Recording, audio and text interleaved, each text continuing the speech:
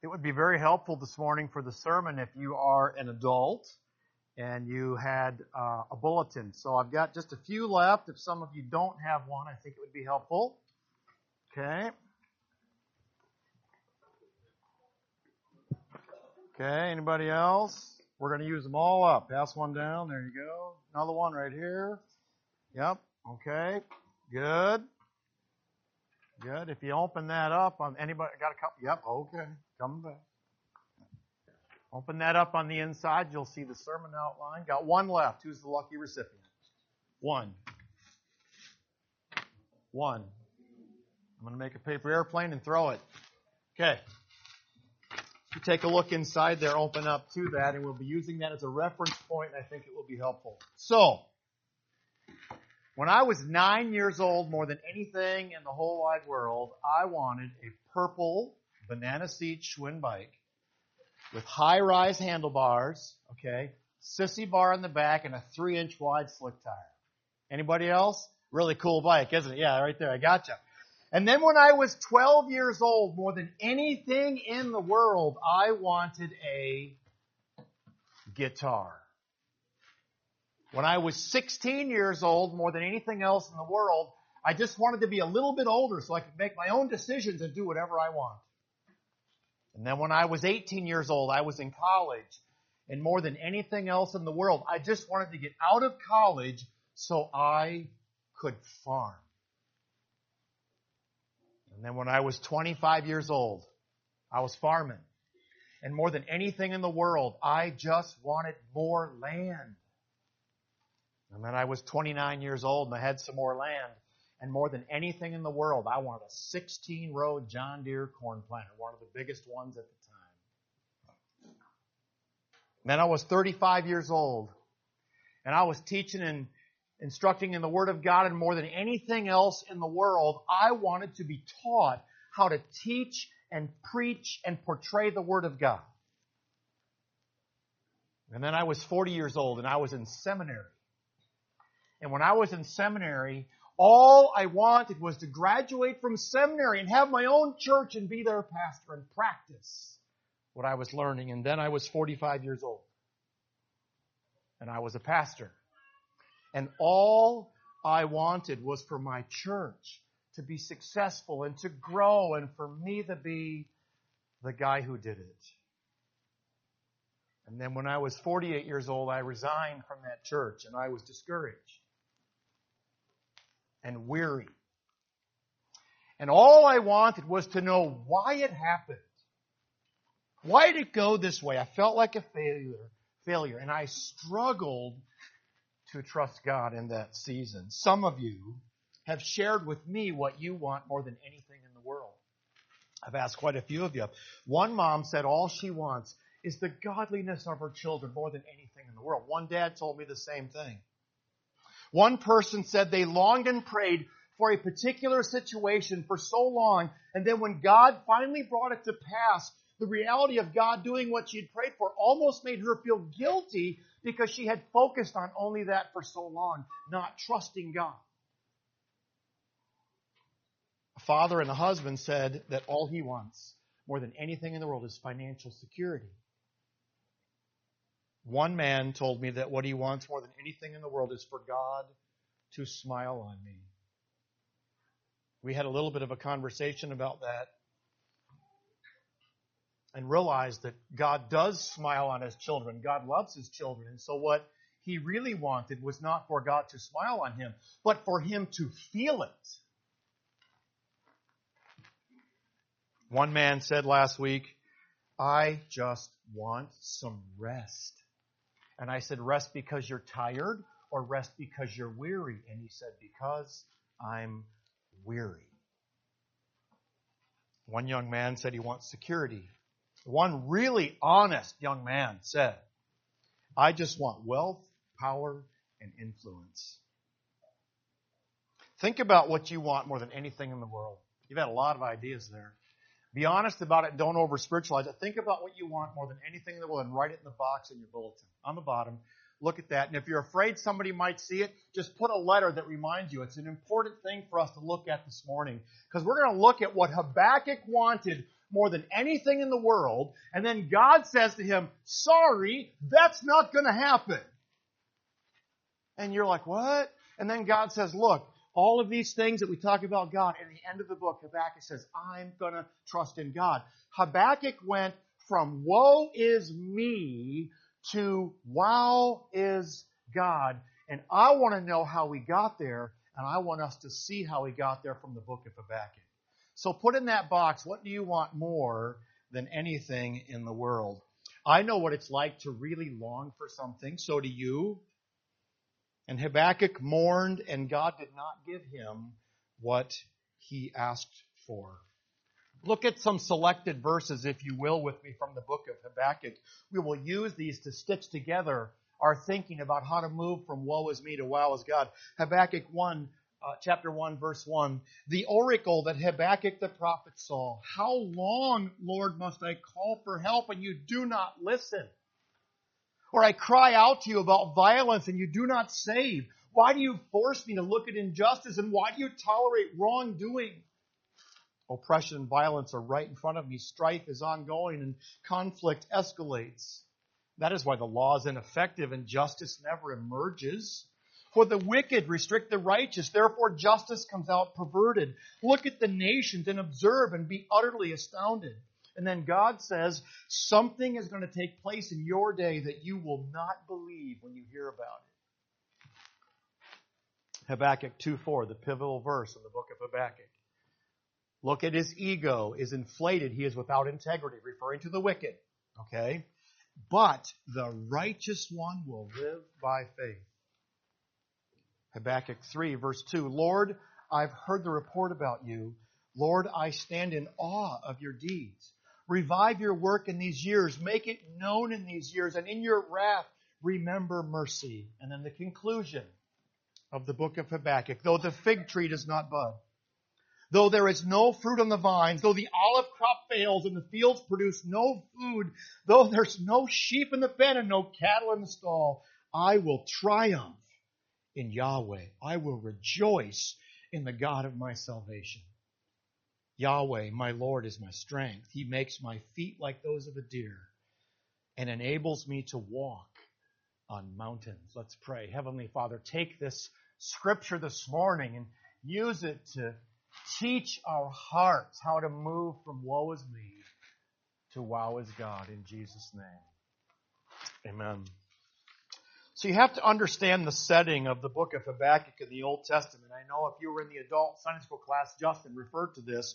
But the setting for the book of Habakkuk is somewhere in the history of Israel.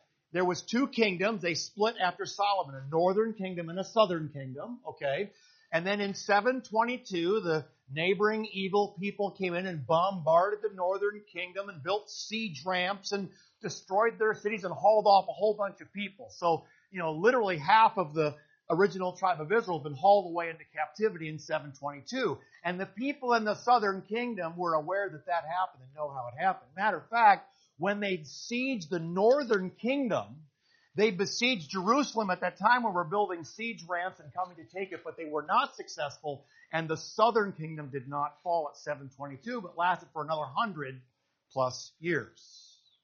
So we're going through the minor prophets as a teaching series here at Redemption. And we have to understand there's 12 minor prophets, and some of them are speaking before the siege of the northern kingdom, and then some are speaking before the siege of the southern kingdom, and then some are speaking after that all happened. So Jonah, Amos, and Hosea are speaking before the northern kingdom was taken. And then Habakkuk, our prophet that we're looking at today, was a spokesman to the southern tribe, which was just about to be taken. As a matter of fact, best we have it, Habakkuk was the last prophet to speak before the city was taken and they were hauled away. Habakkuk says to God, give me a break. There's so much evil out there and it's so hard. Justice will prevail. And he's complaining to God, things like you might even say too. I just don't understand this, God. You're big and powerful and loving. Why don't you fix this? And then God says to Habakkuk, I'm going to show you something that you are not going to believe. And Habakkuk goes, oh, good. This is fantastic. And God goes, it's going to get a lot worse. And Habakkuk's like, what? God says, I'm going to show you something that you cannot believe. I'm going to raise up the Chaldeans, Babylonians, same thing. I'm going to raise them up, and they're going to come down into the southern tribe of Israel, and they are going to wreck everything. And that happened. And so we can place Habakkuk towards the end of this southern tribe because the Babylonians had not been raised up yet. It wasn't obvious they were in power. They came to power in 612 BC. The city of Jerusalem is sacked in 586. So Habakkuk is right at the end of this time. And Habakkuk, interestingly, is one of the only books of the minor prophets that doesn't call for the people to repent. He just acknowledges how he feels about it. God tells him what he's going to do. And Habakkuk comes to terms with it and rejoices in the God of his salvation. Habakkuk tells God how he feels, asks him why he doesn't help, and then God gives Habakkuk new eyes to look at his situation. And that's what I want for me, and that's what I want for us. We're going to look at the book of Habakkuk and look at 6 things that we can do to move from woe is me to wow is God. Number 1, be honest with God. There is nothing wrong with Habakkuk the prophet talking to God and telling him how he feels. We see this all over the Bible. We see it especially in the book of Psalms. You have to be honest with God about how you feel. Tell him the truth. Sometimes we think if we're a good Christian, we can't feel a certain way or we can't think a certain thing. Well, you do. That's just reality. So we want to share that with God and talk to God. And Habakkuk's book opens with him saying, God, this is just so bad. Look at all these horrible things. And he's very honest with God. Now, also, it's important to know when you have complained to God, when you have complained enough. Right? Remember in the New Testament, Paul's talking about a thorn in the flesh, and God says, look, you've asked me this many times. That's it. No more. We're done with this. This is for my glory and for your benefit. We're not going to talk this anymore. And some of you maybe have an event in your life and you've complained about enough. And maybe God would speak to you and say, I heard you. You told me. You were honest. I get it. Now let's move on to something more important. Right? Be honest with God. That's what Habakkuk did. There's a tendency, I think, in Christian circles for us to lean too far one way or the other. There's a tendency for us to never move past our pain. Maybe you've been hurt by a person or a spouse or a church.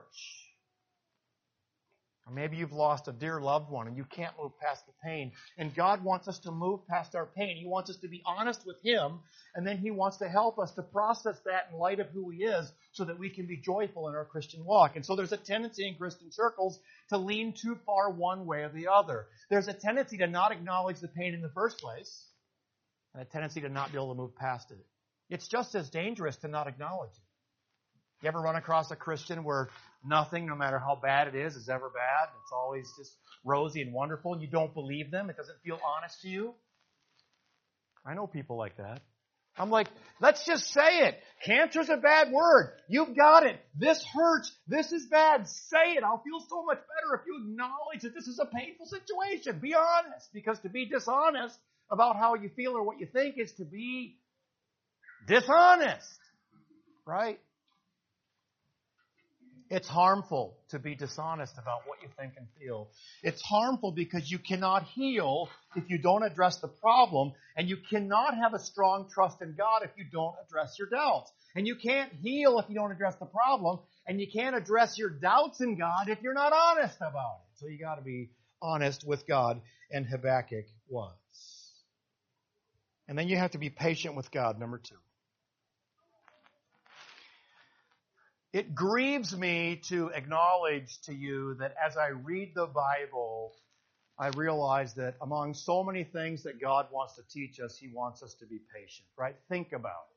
All through the Bible. Moses taken out of a basket in the reeds and taken to, and seeing his people being persecuted and taken advantage of, and he can't stand it, but there's nothing he can do because he's the son of Pharaoh, and they're 400 years in captivity, and all these people, when will God ever deliver us? And they're crying out, and God goes, I hear you.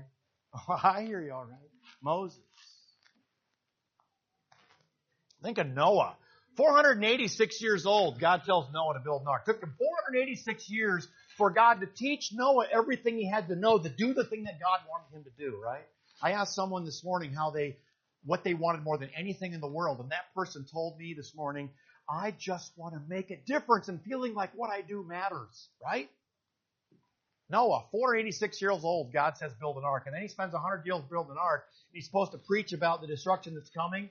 Imagine the patience it takes to build this,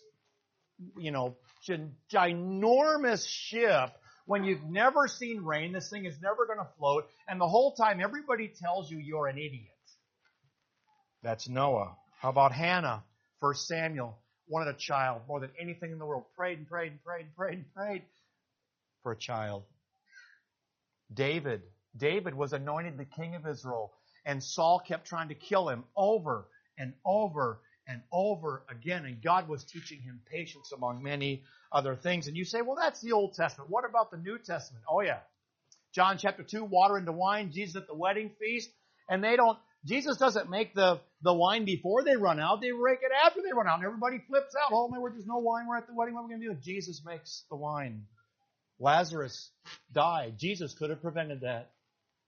Mary and Martha said, if you were here, this would not have happened. And God was teaching them something. What about the woman in the Gospels with the issue of blood for 17 years, bleeding, nonstop, constant annoyance, and doesn't know what to do? 17 years she endured that, and one day she touches the hem of Jesus' garment and it goes away. How many times do you think she prayed for that to go away? Huh? Once? Twice? Or 1,000 times? Please, please God. And one day Jesus walks by and she touches him and it's over. Or what about Acts 3? The man sitting outside the temple, right? And Peter walks into the temple and the guy's lame and he says, hey, give me something, and Peter goes, hey, I don't have any silver or gold, but I'm going to give you what I got. And bam, the man's healed and he jumps up and walks away. He didn't even ask for that. He wasn't smart enough for something really good. He was asking for money. Blah, just money. And Peter heals him for the glory of God. Get this though. That's at the temple. The guy was lame from his mother's womb. How long? Long time. How many times do you think Jesus walked by him?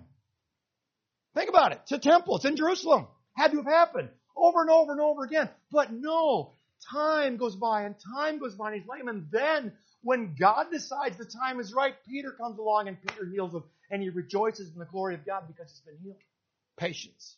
Be patient for God, because this is how God works with the entire canon of Scripture. We see it in Habakkuk chapter 2, verse 1. Gather yourselves together and understand. Be patient for God. I'm in Zephaniah. That's why it's not working. There we go. I will stand at my guard post and station myself on the lookout there, where I will watch and see what they say to me and what I should reply about my complaint. I'm going to wait and see what God says. And then in chapter 3, verse 16, now I must quietly wait. Sometimes the life of the Christian in learning to trust God is being patient with God. One poet wrote that God's delays are not denials. He's heard your prayer. He knows all about your trials, and He knows your every care. God's delays are not about denials. Help is on the way. He's watching over life's dials, bringing forth the day. God's delays are not denials. You will find Him true, working through the hardest trials what is best for you. Be honest with God. Be patient with God. And then be listening to God. Be listening to God. God is speaking into your life. He is speaking into your life right now. Are you listening? He speaks to your life in Bible study, small group fellowship, your quiet time, on the radio, listen to sermons on the way to work, on your walking with your Walkman. Careful what you listen to, because you want God to talk or you want you get it. Be listening to God. He is speaking. God spoke to Habakkuk. He speaks to you. Do you want to know what He's saying? Listen, and the Spirit of God will guide you into all truth. You know what God told Habakkuk? Habakkuk gives him his complaint, and God says, okay, number one, Habakkuk, okay, you're the problem. I didn't want to hear that, right? Do you ever meet with someone over a problem in your life and they say, well, I really think you're the problem here? I have. I don't want to hear it. It's what God told Habakkuk. God, this is so bad, all this violence and all this injustice and all this stuff going wrong. This is so terrible. And God says, oh, well, you guys are living in wicked sin. The children of Israel have been walking away from you for a long time. You're the problem, and I'm going to punish you for your evil. Oh, that's not what I wanted to hear from God. Number two, he tells them, I'm going to use the Babylonians, this horrible, wicked people that were being raised up at that time, who would spare no expense or humiliation in the people that they take over in the conquest. If you think about it, back in this time in the BC and all that, they all had these gigantic walled cities. Why? It's because there was these bands of people that would try to take over nations. And when they would come in, everybody would run to the walled city and these 30-foot thick walls and 20 feet high. And they would hide out in there and try and last until these besiegers, these attackers, these armies, these wicked people would come to take all their stuff and take their wives and kill their children and plunder everything. That's what it was. And so Jerusalem was a big walled city. And they came and it took a long, long, long time to capture the city because it was up on a hill and the walls are 30 feet high. So how do you do it? Right? You start hauling in dirt with your army of 100,000 people, one bucket at a time behind a donkey. And you build a dirt ramp, and it's really, really long and really high. It takes a long, long, long, long time. And God said, the Babylonians are coming. They're going to take it. And you can't build the wall high enough to stop that work of God that's coming into my people in your life. You cannot build a wall high enough to stop me. And then God says, I'm going to punish you for your sin. You've walked away from me. You don't care. You've worshipped idols. I'm going to punish you for your sin. And Habakkuk goes, he knows they deserve it. He doesn't complain about that. He just complains about the wicked people that are going to do it. And then God says, and then when I'm done, I'm going to punish the people who did it. God tells Habakkuk in chapter 3, verses 2 through 7, where we learn this about God. Lord, I've heard the report about you. I stand in awe of your deeds. Revive your work in these years and make it known in these years. In your wrath, remember mercy. Be listening to God because God is talking. But before we are honest, as we're supposed to be in point number 1, and before we listen to God patiently like we're supposed to do in point number 2, let's just get something clear and put it right on the table right now. Every problem, every challenge, every disappointment, every heartache, every horrible thing in your life is a result of sin. Okay? Now, it's a result of 2 different kinds of sin. It's a result of the sin that you commit in your own life because you're still a sinner, although you're redeemed. And it's a result of other people's sin around you or the sin that encompasses the world because we as mankind fell back in Genesis chapter 3. Right? So sin is the cause for all this suffering and all this disappointment. Take away the sin, you know what you've got? Heaven. Can't wait. One person told me this morning, more than anything in the world, I just want to have Jesus come back and take me home to live with him. Right? Heaven. That's what the absence of sin looks like. It looks like heaven. So we have to be honest with God and say sin is the cause of every struggle we have in our lives. And some of it is our sin, and some of it is other people's sin. And sometimes in your own life, like in the book of Habakkuk, God is disciplining his children because of their sin. Right? And some people say, well, no, I'm redeemed. I've been saved. I'm righteous. God loves me. God would never punish me or God would never discipline me. Wrong. Look at Hebrews chapter 6. God disciplines, and the word punishes in many translations every son who he loves. God loves you. God will punish you for your evil. God will discipline you for disobeying him. And so the response is to understand that, to acknowledge that, to love God for disciplining you, and to respond accordingly, to repent and to be restored in that relationship. And that's what happens in Habakkuk's time. God is rightfully punishing his people for their wickedness, and Habakkuk comes to terms with that. Sometimes the pain and discomfort in your life is self-inflicted. Some of you might have written something in your box that than anything else, I want this. Well, maybe that's a result of your own sin. If so, repent and be restored in a relationship with God. Sometimes God is disciplining the child that he loves, and that's the case in the book of Habakkuk. And then number 4, we come to the tipping point. Be trusting in God. By the way, I've got the 2 words in point 3 and 4 mixed around. Number 3 is be listening to God. Number 4 is be trusting in God. Switch those two words around. Be trusting in God. As we come through this journey with Habakkuk in the book of Habakkuk, we come to the place where we realize everything we've talked about, and then God says, now the wicked people, they're really bad, and I'm going to take care of them. But the righteous, they will live by faith. Tipping point in the book. Not only is the tipping point in the book of Habakkuk, it's the tipping point in your life and mine, right? The righteous will live by faith. Well, now, let's just be clear on what the righteous is who will live by faith, okay?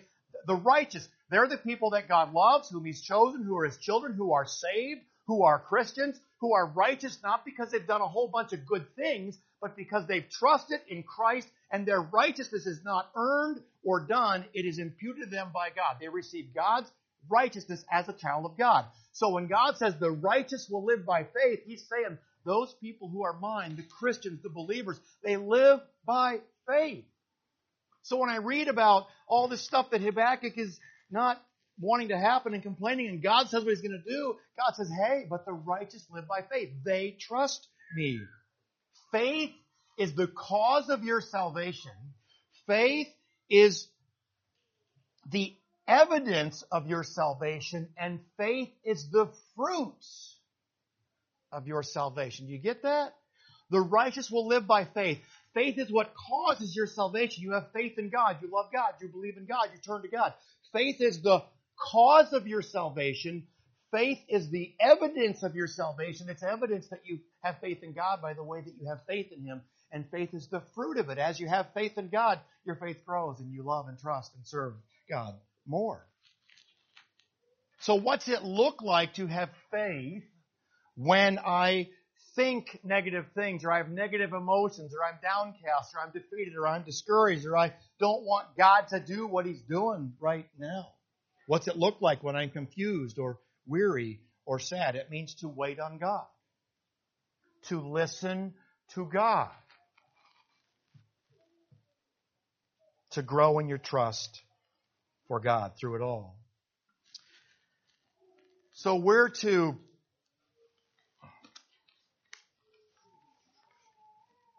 be honest with God. We are to be patient for God. We are to be listening to God. We are to be trusting in God, the tipping point for our passage in your life. And then we are to be satisfied with God as a result of that conversation, right? Be satisfied with God. Some of the most wonderful verses in the Old Testament. I have found this passage to be a comfort in my life when I'm downcast or discouraged or struggling. This is a picture of where I want to be all the time in my life. This is a picture of where I know you want to be in your life. Habakkuk chapter 3, verse 17. Though the fig tree does not bud, though there's no fruit on the vine, that could be grapes, no grapes in the vine. Though the olive crop fails, though the fields produce no food, though there's no sheep in the pen, no cattle in the stalls, I will triumph in the Lord. I will rejoice in the God of my salvation. Yahweh is my Lord and my strength. He makes my feet like those of a deer. He enables me to walk on the mountain heights. That's what I want for me. I want to listen to God and wait for God and be honest with God. And I want God to teach me. And I want my faith to be a turning point in my life where no matter what's happening around me or to me or because of me, that I can say this. You know what this picture is right here that Habakkuk is painting? This is a picture of absolute prosperity, right? Think about it. He's saying, think of the biblical metaphors for this. Figs. Jesus used figs as an illustration in the New Testament. Figs was one of their main crops. Grapes, vineyards and grapes and the vine from the beginning of the Bible to the end. Olives, fields, wheat, grain, harvest, sheep, cattle. All this is just painting a picture of what it looks like to be safe and secure and have financial stability and not have to worry and know that there's something to drink and something to eat and something in the field for next year and grain to sow. This is a picture of prosperity. And Habakkuk says, God says He's coming to punish us with the Babylonians. They're going to destroy everything. They're going to take away my figs, my grapes, my wine, my cattle, my sheep. They're going to wreck it all. But I want to trust in God. I want to rejoice in God no matter what happens. That's what I want for me. That's what I want for you. Interesting, and if you look up the verbs, and it says kind of the same thing twice. I will triumph in the Lord. I will rejoice in God. Many of your Bibles say, I will be joyful in God. I will be joyful in the Lord. If you look up the verbs, one of them is an actual action. The other one's an attitude. So it's almost like we're saying the same thing twice here. I will rejoice in God as a physical action. I will rejoice. I will sing. I will praise Him. I will thank Him as the Bible commands me. With my actions, I'll rejoice in God. And then I will be joyful in God as a state of being. It's the way my heart is. It's my attitude. I will have an attitude of joy and thanks for God in God. When something bad happens in your life, something that you never, ever wanted to happen, and you can be joyful and rest in God, you have this. And then it says, the Lord is my strength. He makes my feet like those of a deer and enables me to walk on mountains' heights. Same thing. Makes my feet like a deer. Here God is enabling your feet to move. He's enabling you to take the next step in your life when the horrible thing happened that you didn't want to happen. He enables you to take that next step. He enables you to take that next step when that thing that you long for more than anything in the world just won't happen in your life. God gives you the strength to take the next step. And then He enables me to walk on mountain heights. That's enabling. God gives you the physical strength to move on. And then He gives you the attitude within, the enabling to continue to press forward. That's where Habakkuk went. He was honest with God. He told him how he felt. He listened to him. He heard what God said. His position was changed by his faith in God because God said the righteous live by faith. And Habakkuk says, oh, I want that faith. And he got it. Do you want that faith? Can you be that patient? Can you look at your situation through the eyes of God and not through the eyes of yourself? When you learn to be joyful and happy in God and not His gifts, the things He can do or give for you, then you are truly blessed with a peace that passes all understanding. Psalms 119, 165, great peace have they that love thy law, and nothing will offend them. Nothing will shake them. Great peace have they that love that. You are certainly blessed with a peace that passes all understanding. And then lastly, be expecting from God. Be expecting from God. When this journey that Habakkuk happens in your life, it does not mean that what you long for more than anything else in the world will become yours, okay? You're going to have to turn on your TV and pick a couple of prosperity preachers to hear that, okay? That's not what it means at all. Okay, don't listen to that crap. What it means is when you love God more than anything else, when you desire Him more, when you find your joy in Him, and He feeds your attitude and your spirit, and you're thankful for what He's doing, it means that you have that joy despite whether or not He gives you everything you want. And any preaching that is designed for you to get what you want for God, God forbid, that's the last thing I want in my life. I don't want from God what I want for me. I want for God what He wants for me. And He generally doesn't want the same things I want. God didn't really care about my purple swim bike. Okay, it was kind of Him, but it really wasn't on His agenda. Right? God wasn't really that concerned about my 16-row John Deere planter that I bought in 1995. Just wasn't that big of a deal. He was way more concerned about my heart. And He is about yours. It's interesting in here, the last phrase of Zephaniah, or of Habakkuk, is for the choir director on stringed instruments. Chapter 3 is a song. It begins with a prayer of Habakkuk the prophet according to the Shigionoth, right? This is a song. This is to be sung for the choir. Listen to me, flock. You can sing in pain, right? You can sing when you don't get what you want from God. You can rejoice in God when you don't have what you want. You can acknowledge that and listen to God and be thankful and trust Him in that. But you can sing in your pain. Look at your bulletin, if you would, with me, please, would you? What I want more than anything is, something's in that box. If you didn't write it down. Now, there's two places we can go with that, okay? down below that, on the one side, write my desire. Okay? My desire. On the other side, write God's will. God's will. Okay? Those are two different things. We're clear on that? So there's things I want in my life. More than anything, I want this. And some of those things are my desires, and some of those things are God's will. Is that right? And some of you wrote something down in that box that is your desire and not necessarily God's will. Might be, might not be. It's not wrong. It's not God's will. And some of you put something in that box, I'm sure, that is absolutely God's will. I just want to be closer to God. Well, guess what? You're in luck, because that's what God's doing with you. Okay, now the way He does it, though, is by working with your desires, what you really want. So what I want more than anything is this: God's will, my desire. So what do I do with that? You got one more blank to fill in, right? If it's God's will, then that's your legacy as a Christian. Not some health and wealth prosperity legacy. It's not what I'm talking about. I'm talking about a legacy that if what you desire more than anything is to have God's presence in your life and to feel Him and have the Holy Spirit speak to you and have you understand the Word and be a faithful Christian and be a godly parent. Well, that's what God's will is for you. That's your legacy. Write it down.